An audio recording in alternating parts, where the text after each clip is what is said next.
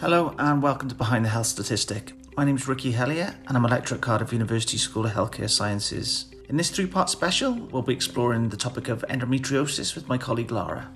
So what is endometriosis? Well, it's a long-term condition where tissue similar to that of the line of the womb grows in other parts of the body, such as the abdomen, the ovaries, fallopian tubes. We're not really sure of the cause, but it seems to be linked to genetics or a problem with people's immune systems. Endometriosis costs the UK economy around about $8 billion a year in treatment, loss of work and healthcare. Symptoms include often severe abdominal pain, terrible period pains, and pain or discomfort during and after sex. Treatments for the condition include painkillers, hormone medicines, and surgery to move endometriosis tissue. And we think there's around about 160,000 women in Wales with endometriosis. That's equivalent to the population of Swansea. Average GP visits to diagnosis is 26 compared to 20 in England, and the average time it takes to get a diagnosis is 9 years in Wales compared to 8 in England. Women in Wales with endometriosis are more likely to be unemployed due to symptoms than women living elsewhere in the UK, and around about 43% of endometriosis patients in Wales report to being in poor health or very poor health compared to 30% elsewhere in the UK. As you'll hear in the interview, one of the first indicators of endometriosis is abnormal periods. 49% of pupils in the UK have missed school days because of a result of their periods, and 1 in 4 girls and young women across the UK said they felt unprepared for the start of menstruation. Organisations such as Fair Treatment for the Women of Wales seek to address issues such as this, and we'd really like to thank them for their contribution in making this podcast. So now over to the discussion. So I'm here with Lara today, who's kindly agreed to talk to us about her experience of having endometriosis. Hiya, Lara, you all right? Hi, Ricky. I'm good, thank you. Oh, good, thank you. So, should we just start then? Can you tell us a bit of background of how you found out about endometriosis, and just tell us a little bit leading up to sort of diagnosis and identifying that it was a problem for you. Yeah, sure. So, I think I had some awareness of endometriosis. I mean, I just sort of heard the term, but didn't really know kind of what it meant. But for me, probably my journey started about 4 or 5 years ago now, which is when I was first referred to gynae. But prior to that, I'd always had like painful periods. Smear tests were awful. So I always booked a double appointment whenever I needed my routine smear because I knew it was going to be painful and I needed extra time, and that's what I'd been advised to do by one of the GPs, was to book a double appointment with the GP to have my smears. And I just thought that was normal, because everyone says, smears are uncomfortable and nobody likes having that done. So I just thought that this was normal. The same with my periods, really. I always thought that what I experienced was just normal. It was just something that I just had to put up with. But going so what did you when with your periods, what were you experiencing? So the main thing for me was quite severe abdominal cramps and lower what I now know as pelvic pain, but I just assumed was just sort of global stomach cramps, really. So my periods are quite heavy, but not as heavy as other people get as well. So painful periods, quite heavy, but my periods would last about sort of 5 days maximum. The first 2 days would be the worst. And like day 1, day 2, stomach pains, to the point, like when I look back, where I would have like quite bad like nausea. I was never sick, but I had like nausea. And it probably would have been better for me sometimes to just curl up on the sofa. But as I say, I just thought this was normal and not something that I could really complain about. So I would just power through. So I never had a day off school due to my periods or menstrual well-being. Never had a day off work or uni either. Yeah, and as I say, it was just something that I just sort of powered through with. Now, when I was about 19 or so, I did have a random appointment with a gynecologist, which was a bit out of the blue. I was having some scans for back pain, and they thought they saw something in my ovaries on the MRI. So they referred me to gynae, and they didn't really find anything, which was good. But it led to a conversation about my period pain. And the gynecologist had said to me then, well, if you get painful periods and you're finding it difficult, then, you could probably consider going on the pill. And I've never wanted to go on the pill. I personally don't really like taking medication unless it's absolutely necessary. And it just wasn't something that really worked for me. I didn't have a sexual partner either, so it didn't occur to me either from like a contraceptive point of view. So I really wasn't keen, but I was persuaded nonetheless to give it a go. And the pill did help. It did help to kind of make my periods very regular, so I knew exactly when they were going to be. And they did make them lighter. Didn't always get rid of the pain altogether, but it did help. So I was I was on the pill for a good number of years then, until about 2 or 3 years ago, when I was suffering with migraines, and they thought it'd be best if I came off it. So, sorry, I've lost track. Really. All right. Can I ask you about? You said something really, and I find this sort of really interesting about pain, and it's a case of I don't know. It feels like in other areas of life, we seem to sort of want to get rid of pain in certain ways, but it almost feels like, I suppose the two questions really for you is why is it that, do you think that we accept that women can be in pain, which I'm not entirely convinced as a man that in men's health we'd accept that.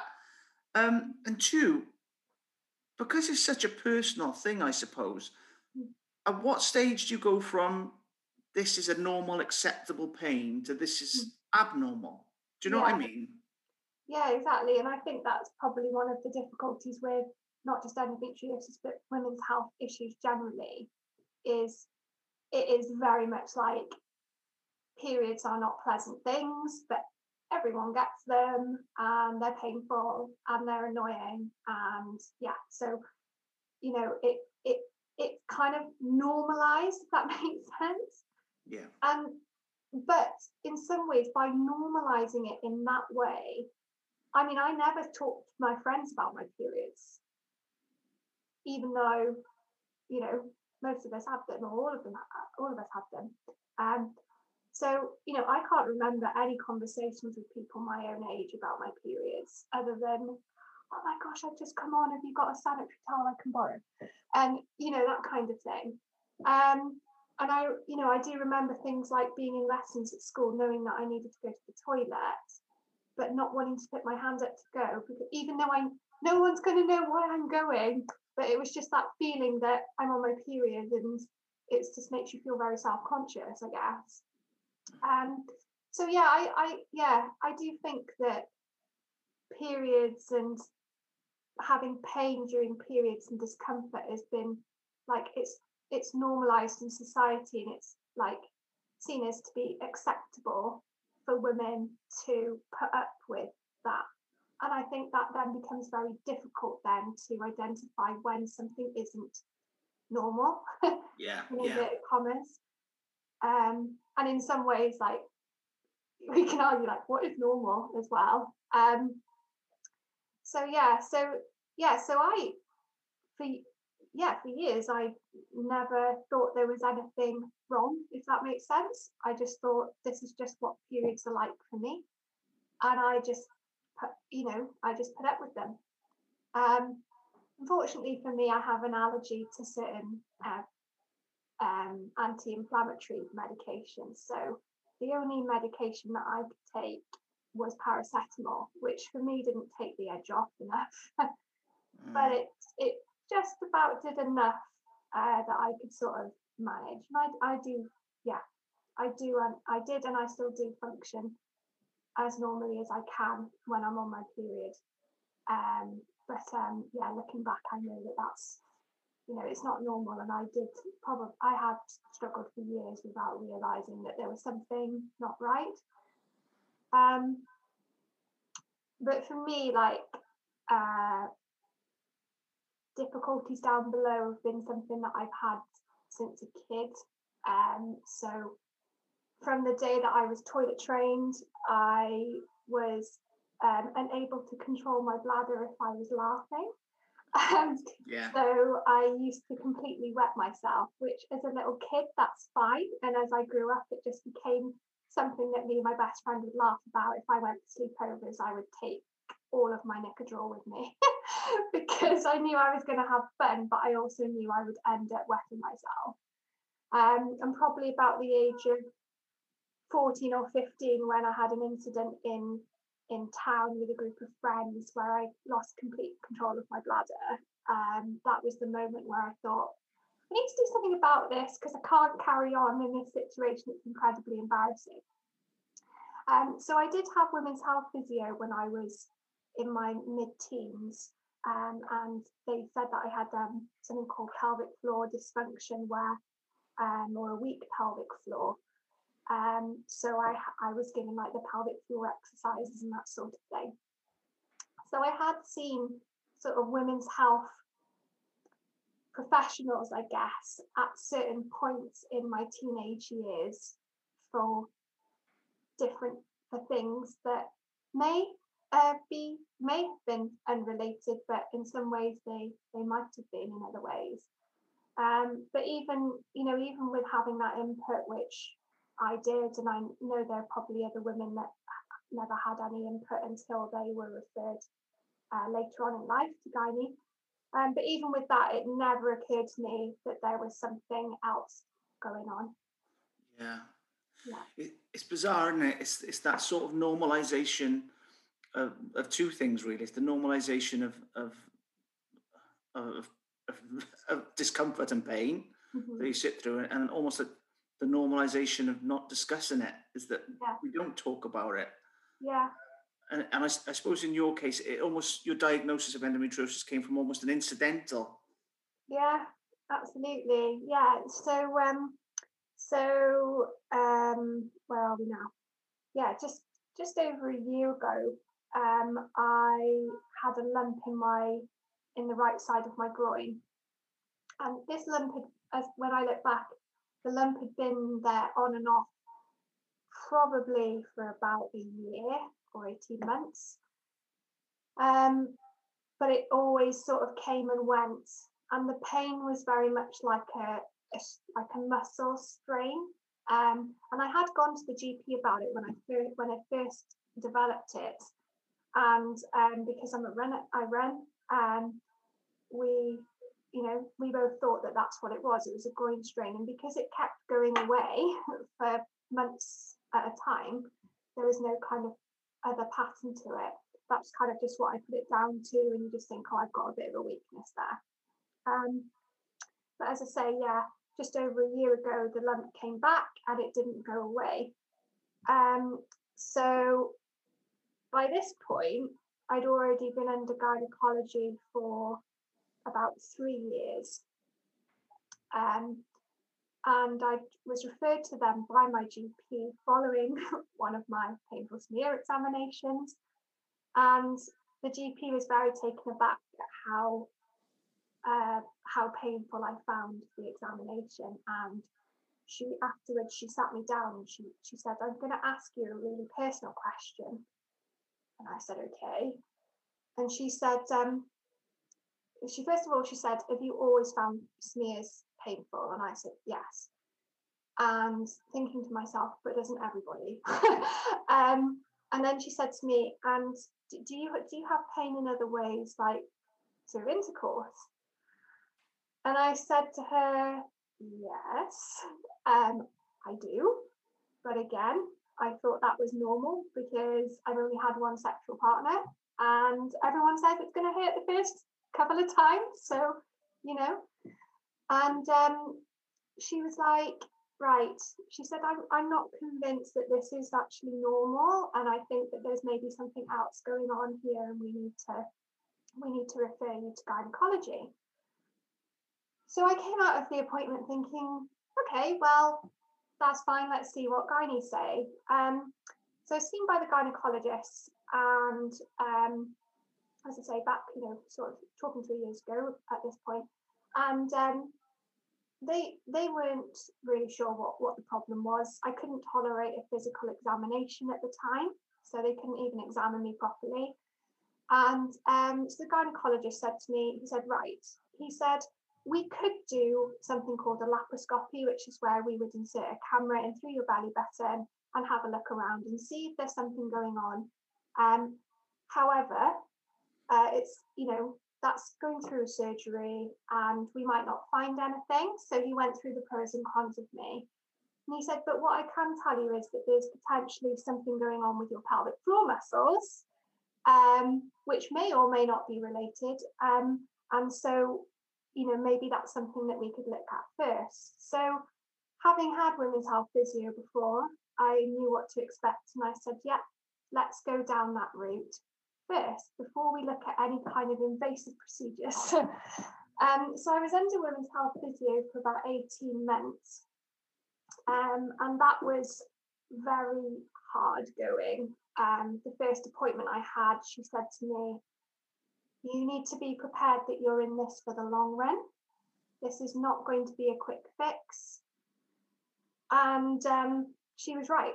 It wasn't a quick fix. I had to do a lot of exercises, pelvic floor exercises and other stretches in that area.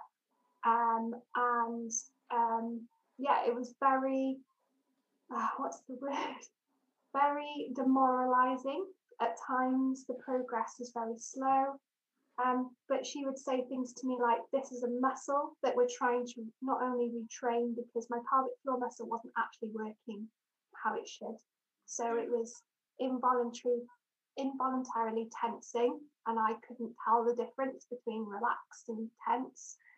And then also on top of that, then you had the pain cycle, where now I associated anything down there with pain. So you're trying to overcome that as well, where your body and your mind is associating pain with that area. So that was very slow, but it did help, and I was able to sort of progress with that. But coming back to the lump in my groin, as I say, it had come back and it wasn't going away. And so I had actually by coincidence, had a gynae review. And I said, oh, while I'm here, I've got this lump in my groin and it hasn't gone away. Would you mind having a look? So they examined me and she's like, I'm not really sure what this is. But I think, you should probably go to your GP and get some tests done. So I went to my GP, and it was a male GP. I don't know if that matters really, but I just think it's worth pointing out that it was a male GP I was seeing. You know what, I was going to ask you, does it make a difference? To me, it doesn't make a difference. I have, in the past, had a male GP when I've asked questions about women's health related issues that he has himself suggested that I see a female GP. Yeah. Which is, I'm fine by me, and I'd rather that they say that. But it doesn't matter to me really whether it's male or female.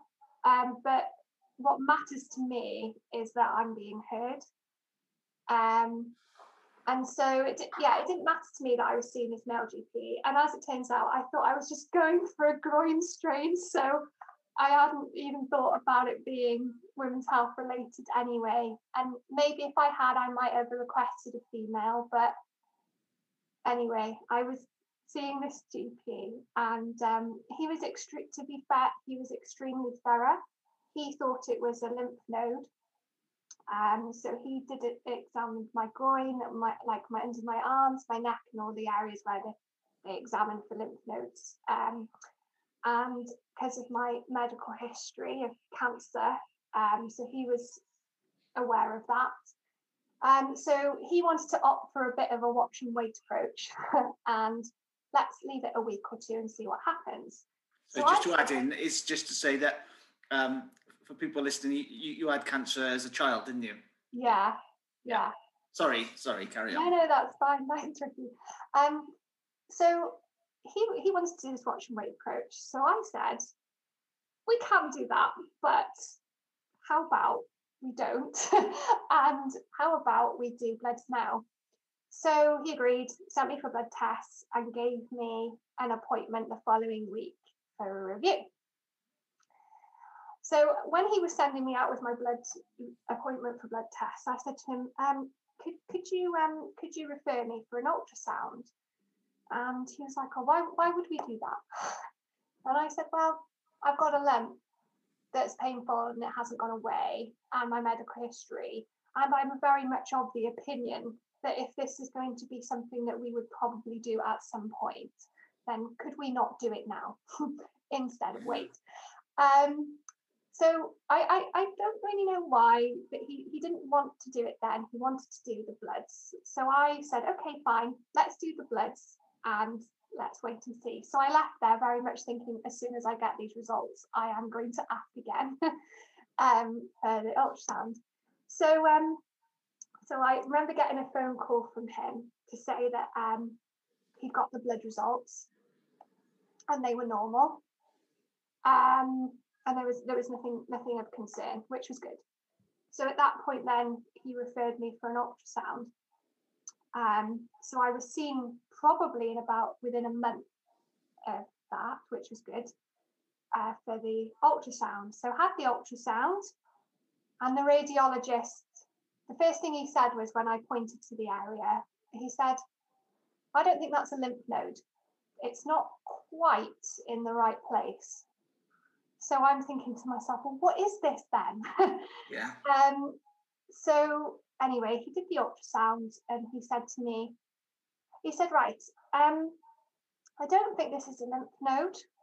The lymph nodes in that area are a little bit inflamed, but not surprising that because there's something else there that's irritating them.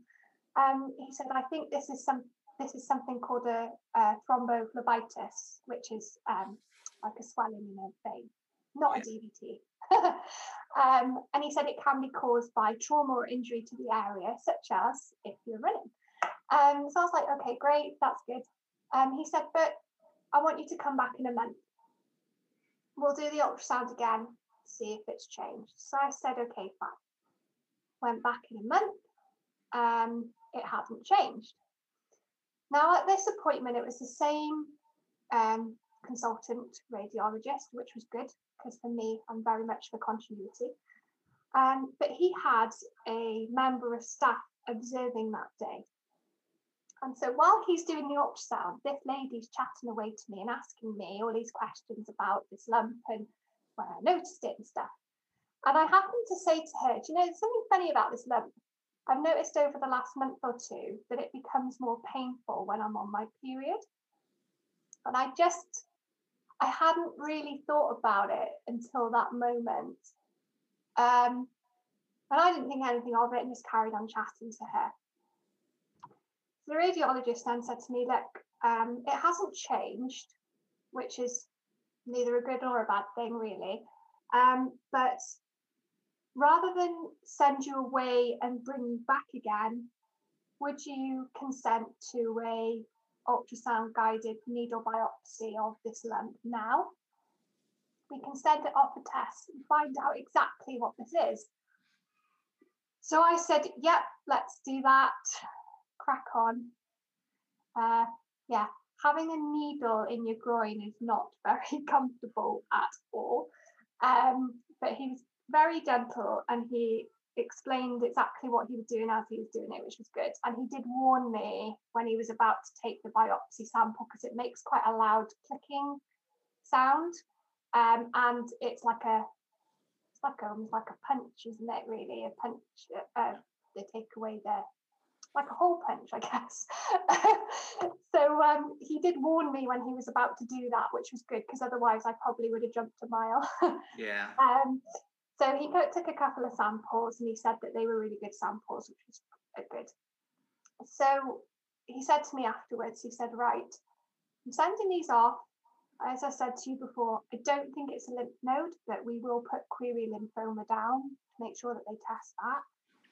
He said, I really think it's a thrombophlebitis or something else. I can't remember what the other thing was. He said, but I noticed you just said something about it being painful, more painful when you're on your period. And I was like, yeah. And he said, so I'm going to put on here query endometriosis. And I said, right, okay. He said, I don't think that's what it is, but I have seen people with it in random places like their belly buttons. Yeah. So he said, I don't think that's what it is, but I think it's worth putting it down. So I said, yeah, okay, fine. So I come out of there thinking, right, best case scenario is it's this thrombophlebitis thing that will go away by itself. Worst case scenario is I've got cancer again and I need to figure that out. And then somewhere in the middle is this endometriosis, which by this point, as I said at the start, I had heard of it, but I didn't really know what it was. Mm-hmm. So at that point, to me, that was quite a good outcome. But also I was thinking, it's not that. It can't be that. It's not that. So then I just, went about life as normal. And then the results took a while to come back because they were querying a lymphoma and the results go to the All Wales Lymphoma Panel. So instead of taking sort of a week to 10 days to come back, it was more like 3 or 4 weeks. But that was fine because I'm glad they were being thorough. So I got a call from the GP, which was the same GP that I'd been seeing for this lump in my groin. And he said to me, I'm ringing with the results of the biopsy. And I said, okay. And he said, right. He said, the first thing is good news. It's not a lymphoma. And I was like, okay, that's great. Wow. He said, but it has come back, surprisingly, endometriosis. Now, by this point, I'd had a month or so to look at what endometriosis is. And funnily enough, it wasn't actually the positive outcome that I thought it might feel, if that makes sense. Yeah. So, the GP quite right, it's not cancer, and that is brilliant. But I was being told that as of that moment, I have had a chronic condition that has no cure. And that was what was in my head was, okay, I know what it is, and I'm really glad to know what it is. But I did have that overwhelming feeling of there is no cure for this condition. Yeah. And so he was being very positive to me on the phone, and I said to him, I am obviously really pleased that it's not cancer, but I do now have to get my head around that I've got this chronic condition, and also I need to get my head around how that's going to impact on like my life and also my like plans with my husband and stuff like that. So we had a chat, and he was, as I say, he'd been very empathetic all along. I was really grateful for that, and he let me know the GP in the practice that had like a specialist interest in endometriosis, which was good to know as well. So that takes us up to about a year ago when I got that diagnosis. So when you got the diagnosis, it's interesting. It's like I'm trying to put myself in your position, thinking that you think, oh great, it's not cancer, and to most people that would be amazing, amazing news. But actually, like you said, it was a diagnosis that was going to sort of impact Yeah. for the rest of your life. So when you thought about that, how did you discuss it with your husband? How did you envisage that your life would be impacted by it? Um, well, I think I just couldn't believe that I had a chronic condition and I would have had it all my life. Um, from what I know of endometriosis, it's something that, you're born with, and it doesn't manifest until you reach, reproductive ages, really. What's it called? Adolescence. Puberty, yeah. Puberty, that's the word. Yeah, that's So it doesn't manifest until that point. So I couldn't believe that at the age of 31, I was having this diagnosis when I would have had it all this time and not known about it. yeah, And it started to raise questions for me then. Could I have known about this sooner? Have I missed something? And it's certainly a conversation that me and my mum have had, because my mum would accompany me on quite a lot of appointments and stuff, and obviously, well, not obviously, but I have quite a close relationship with my mum. And it's something that we talked about, like, could either of us have known, or could we have done something sooner? And I know those kind of thoughts don't help because you can't go back in time. There's nothing you can't change what has been. But you just can't help it either when you get something like that, particularly something that has always been there. After I got over the great, it's not cancer thoughts, which were very much there, it was then replaced with this feeling of disappointment and anxiety, really, around having endometriosis and what's going to happen next, because it wasn't the quick fix diagnosis I was hoping it was going to be. yeah. It sounds to me even getting to that diagnosis that it took a lot of tenacity to get there, and you really had to sort of, like you said, for a number of years. And from what I've read, that seems to be consistent with a lot of women, that quite often they live with the condition for a long, long time, and they have to take a lot of, I suppose, fight actually to find out what's going on with them in the end. Yeah, I mean, for me, I've got my GP practice is brilliant, and all the GPs there are great, and I'm really, really grateful for that. And so I like the appointment from discussing about like the lump in my groin and the next steps and stuff. I felt able to not challenge is probably the wrong word, because I don't think I wasn't having an argument with him, but I felt able to say, but hang on a minute, if I need bloods and if I'm going to have an ultrasound at some point, then can't we just crack on and do it now? And but I got a healthcare background. A lot of my friends and family work in healthcare, and I did send messages to a couple of friends before I had my GP appointment saying, just double checking, GPs can refer for ultrasounds, can they not? And so, I did do a bit of research about what I was entitled to have, so that if I had to make my case, that I would be able to. And I think some of that comes from my experience of like having medical appointments and stuff, and also like the way that I've been brought up as well. I've been brought up to like question things and ask questions, and don't leave an appointment with a question, because you'll regret it afterwards. So I guess I've kind of been brought up that way. But yeah, you're right. A lot of the stuff that I read as well about other people's experiences of endometriosis and women's health issues, women do have to be prepared to fight in some ways. And that makes me feel quite angry at times, because, we're already putting up with a lot.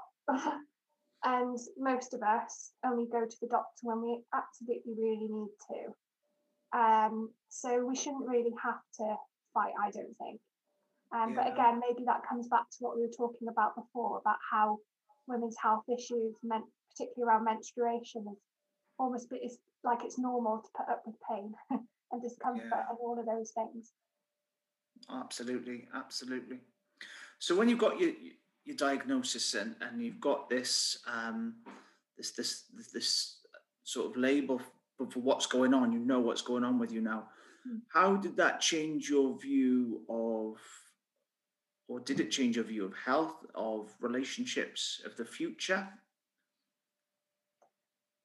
I think it suddenly things become a bit more urgent. In the sense that, so for example, in this journey of me being under gynae and things, me and my husband have been trying to start a family. So by the point of the diagnosis, we'd been trying for about a year, 18 months or more. And we've been able to try more because I'd had women's health physio and that had helped with that. So we'd been already trying for a year without success. I'd had, by that point, 2 miscarriages. So we knew in the fertility department, if you like, that maybe things weren't going to be as plain sailing as one might hope. But again, we just thought it was just going to take us time, and because we'd had so many difficulties with having intercourse and the pain and discomfort anyway, we just thought it was all sort of tied into that, really. So getting this diagnosis was really like, right, okay, we have this diagnosis, that explains a lot. Okay, so this now explains, maybe helps to explain why we struggled to conceive, and actually now it puts a bit more time pressure, I guess, on, when we, what we're going to do fertility wise and trying to start a family and things. And I think, again, thinking about society views and stuff, I think we're kind of brought up to expect that when you decide to have children and start a family, that it's just going to happen. Like, you just decide, and then quite soon you'll then get pregnant. And what I've found since getting this diagnosis, and I think being more open about it, speaking to people, I found a lot of people actually struggle to get pregnant for different reasons, but nobody ever hears about it, nobody talks about it. But we all say the same thing, that we all thought that this would just happen for us. And for me, I was very much like, right, I'm going to go to uni, and I'm going to get a job, and I'm going to do all of this stuff, and then I'll get married, and then I'll start having a family at a certain point. And you just kind of expect that it's going to happen. And then now, knowing what we know now with my diagnosis, it does make you think to yourself, I do think to myself, if I'd known this earlier in my life when I was younger, it probably would have changed my thoughts around family and life plans and stuff like that, because it does make it a lot harder to get pregnant. It's one of those things, going back to how people speak, isn't it? It's one of those things that, one, there's topics we can't talk about. We feel we can't talk about. It feels like sometimes we can't talk about fertility in one way, but in another way, it's normal for somebody to come up and say, when you plan to have kids, when are you having kids? I find that really odd. Yeah. It's a weird thing. Yeah, absolutely. Yeah, it's like expected, and people expect that people at some point are going to have kids, and that is that, it's like one of those questions that you ask when you meet people, like, oh, so where are you from? You married? Got kids? And it's like, and you think to yourself, actually, it's only like, since we've had difficulties that those sorts of questions become very difficult to answer. And yeah, it's something that I, people that I've spoken to who have similar difficulties around fertility. Those are very difficult questions. But yeah, no, the diagnosis did start to change our plans going forward, I guess. And can I ask you a question about, so what support was there for you when this happened? Because these are a big sort of like perceptual changes about how your life might be different to how you envisage. So who did you have to reach out to? What sort of things? And I suppose as well, I know your husband's not here today, but as a unit, as a team, between you and your husband, where could you both go for support with this? So when we got the diagnosis, and I say we, my husband says we, because even though it's me, it affects both of us. So when we got the diagnosis, so I had my husband and my parents and friends, but I felt like I'd kind of been left, if that makes sense. So I got the diagnosis from the GP, fine. One of the next things I did was to ring my gynae consultant secretary and request that he check the clinical portal, because even though I'm under gynae, this did not happen through gynae. This happened through GP.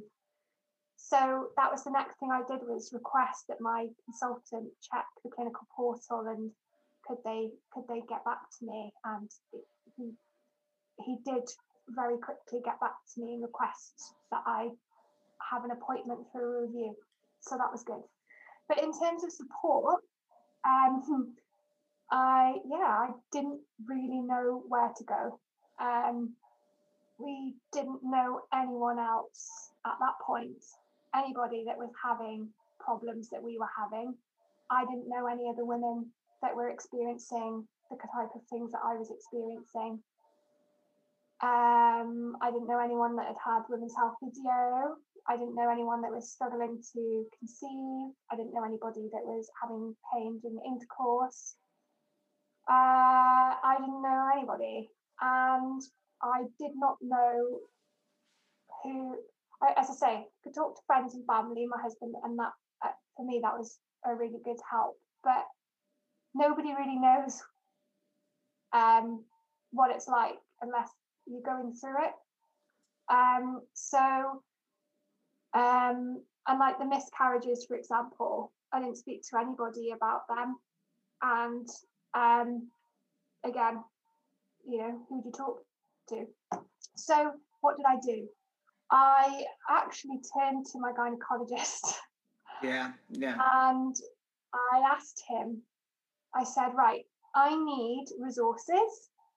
I'm someone that likes to know the facts. I like to do my research. To me, knowledge is power, although sometimes knowledge is pretty bloody frightening at times. Yeah. But I need resources, and I need reputable ones.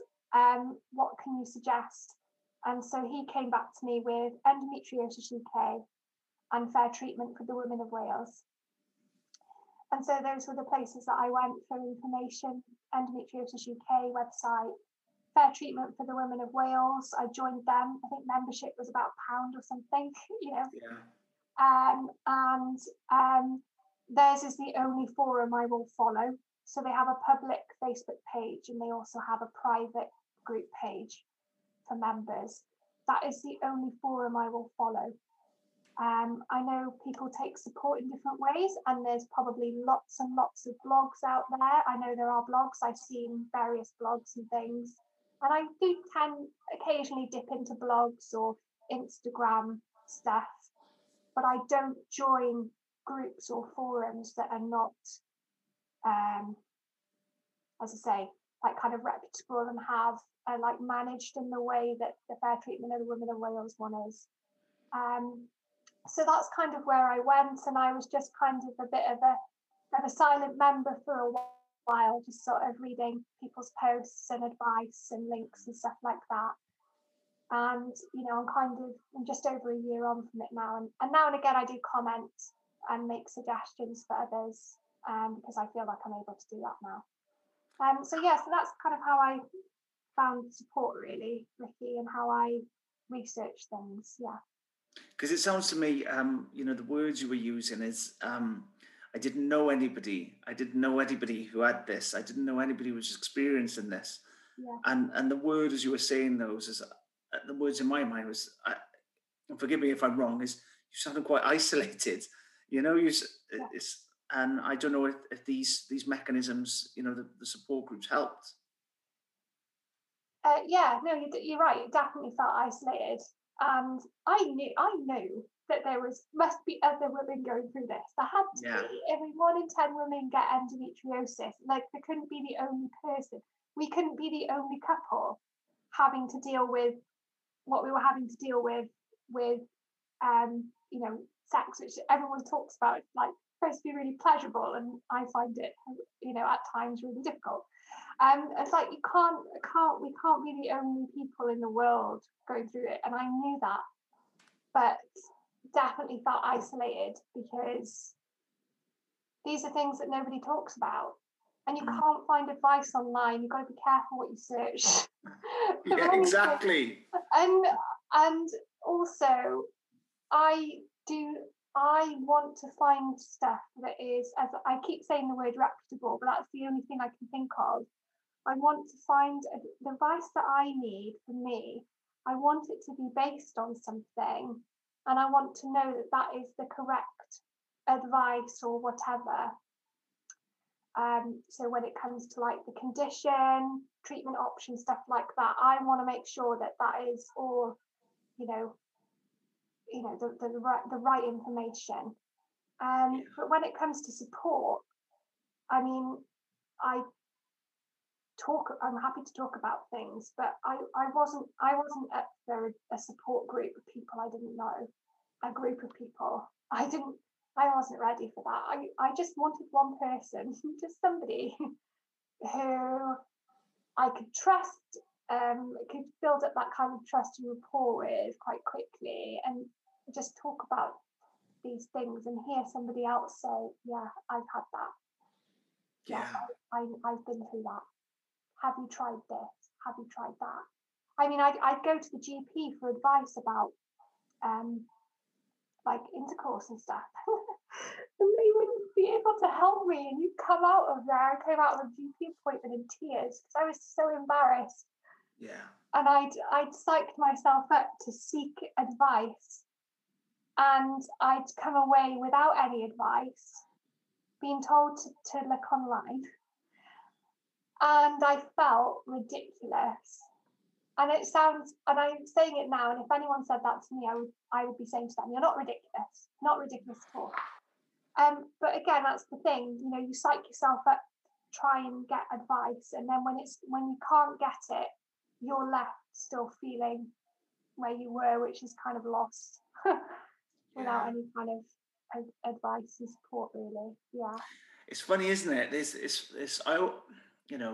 In my career as a nurse and as a lecturer and things, we talk about like sort of, the activities of living, what people do every day and the important things that happen in people's lives. And it's funny how it's so important that we talk about work, that's fine. We can talk about play. To some degree, people are happy to talk about religion and spirituality. But the two topics that people, and I think sometimes health professionals struggle with, sex and death, is the things that we really struggle with, Absolutely. And even now, like talking to you about it, I'm having that unnerving feeling about it. And it feels, you feel embarrassed to talk about it. But like, everyone must have some thoughts or questions about it, but nobody talks about it. But it's important that it's one of those things, and I think that's one of the things that I think, I'm grateful for, and I'm sure people listening to it would be really grateful for, is the fact is that we should be having these things, these conversations. I think we're better than we used to be.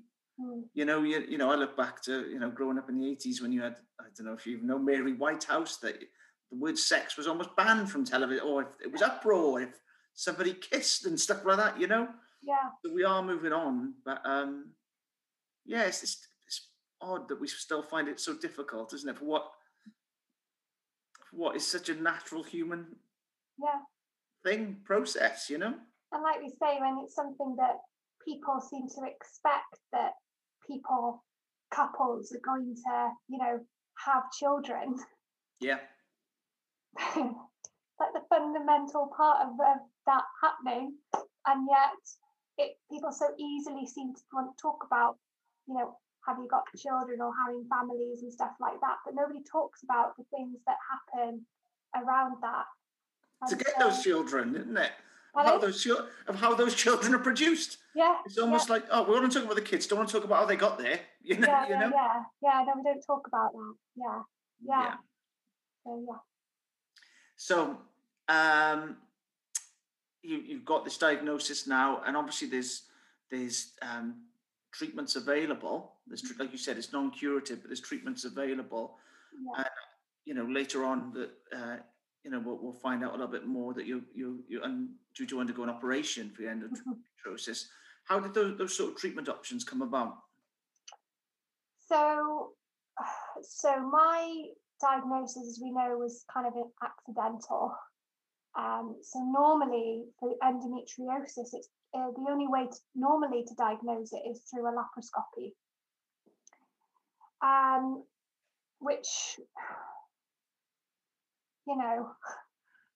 I think it's incredible, really, that there is no other way to diagnose this condition without surgery. So I kind of went about it the wrong way, really, because I had this diagnosis, but all I know is that there's this little lump in my groin. I don't know where else it is. And that's the thing about endometriosis. The other thing about it is that it's very individual to each person who has it. So no person will have the same symptoms, and you could be riddled with it and have very little symptoms, or you could have a little bit of it and have really difficult symptoms. So your symptoms don't really correlate to the extent of the disease. So what happened next was, so I had my appointment with my gynecologist, and he was like, right, okay, so we now have this diagnosis, this lump in your groin, very interesting. He said, right, so treatment options were as follows. Either hormone treatments like the pill to manage the symptoms like the abdominal pain and the period pain and regulate periods and stuff like that, or surgery. So for me, the hormone treatments weren't an option because they're counterproductive to trying to conceive. So, and also by doing that, I still don't know the extent of my endometriosis. Yeah. So we agreed that we would go down the laparoscopy route. And by this point, so this is about, so it's diagnosed in the December, so we're now in the sort of January, February, March period. January, sorry. So I was listed for laparoscopy on the NHS as a routine list, which was fine. So then the problem then came with the waiting list. So the waiting list was insane. I was on something called a referral to treat pathway, which means that the clock begins from that referral for an investigation. So back in the September, October time when my GP referred me for the ultrasound, that starts the clock ticking. So on the referral to treat pathway at the time, I should have had my surgery within 36 weeks. But having had conversations with in the sort of February, March time about roughly when might I be expecting to hear about my operation, it became apparent very quickly that I would exceed the 36-week wait from the start. So that didn't sit well with me. And to me, I was very much like, well, surely this highlights a bigger problem, that if the waiting lists are all a breach, if you're predicting a breach already, what is being done about that? But that's a wider question we can maybe think about later. So I was like, right, okay, so here I am now with the prospect of not having this surgery within the 9 months. Is it 9 months? 36 weeks, 9 months. Yeah. Sorry, my maths is appalling. Do you know, I'm trusting you on that one. I'm trying to work it out in my head. Thinking about 9 months. So to me, 9 months is a hell of a long time to wait, particularly for something that is affecting fertility, which we all know women have a biological clock that is ticking. So this didn't work for me very well, but I sat with it. Then come March 2020, and we are in the midst of a global pandemic and in lockdown, and everything is kind of everything is now off the table pretty much, because nobody knows what's happening. So around about the summer of 2020, spring, summer, having had conversation with my husband and my family, I decided that I would opt for private treatment under the same consultant, luckily, but privately. And luckily, I'd always had private medical insurance for a long time. So I was able to use that. And again, I'm really, really grateful for that.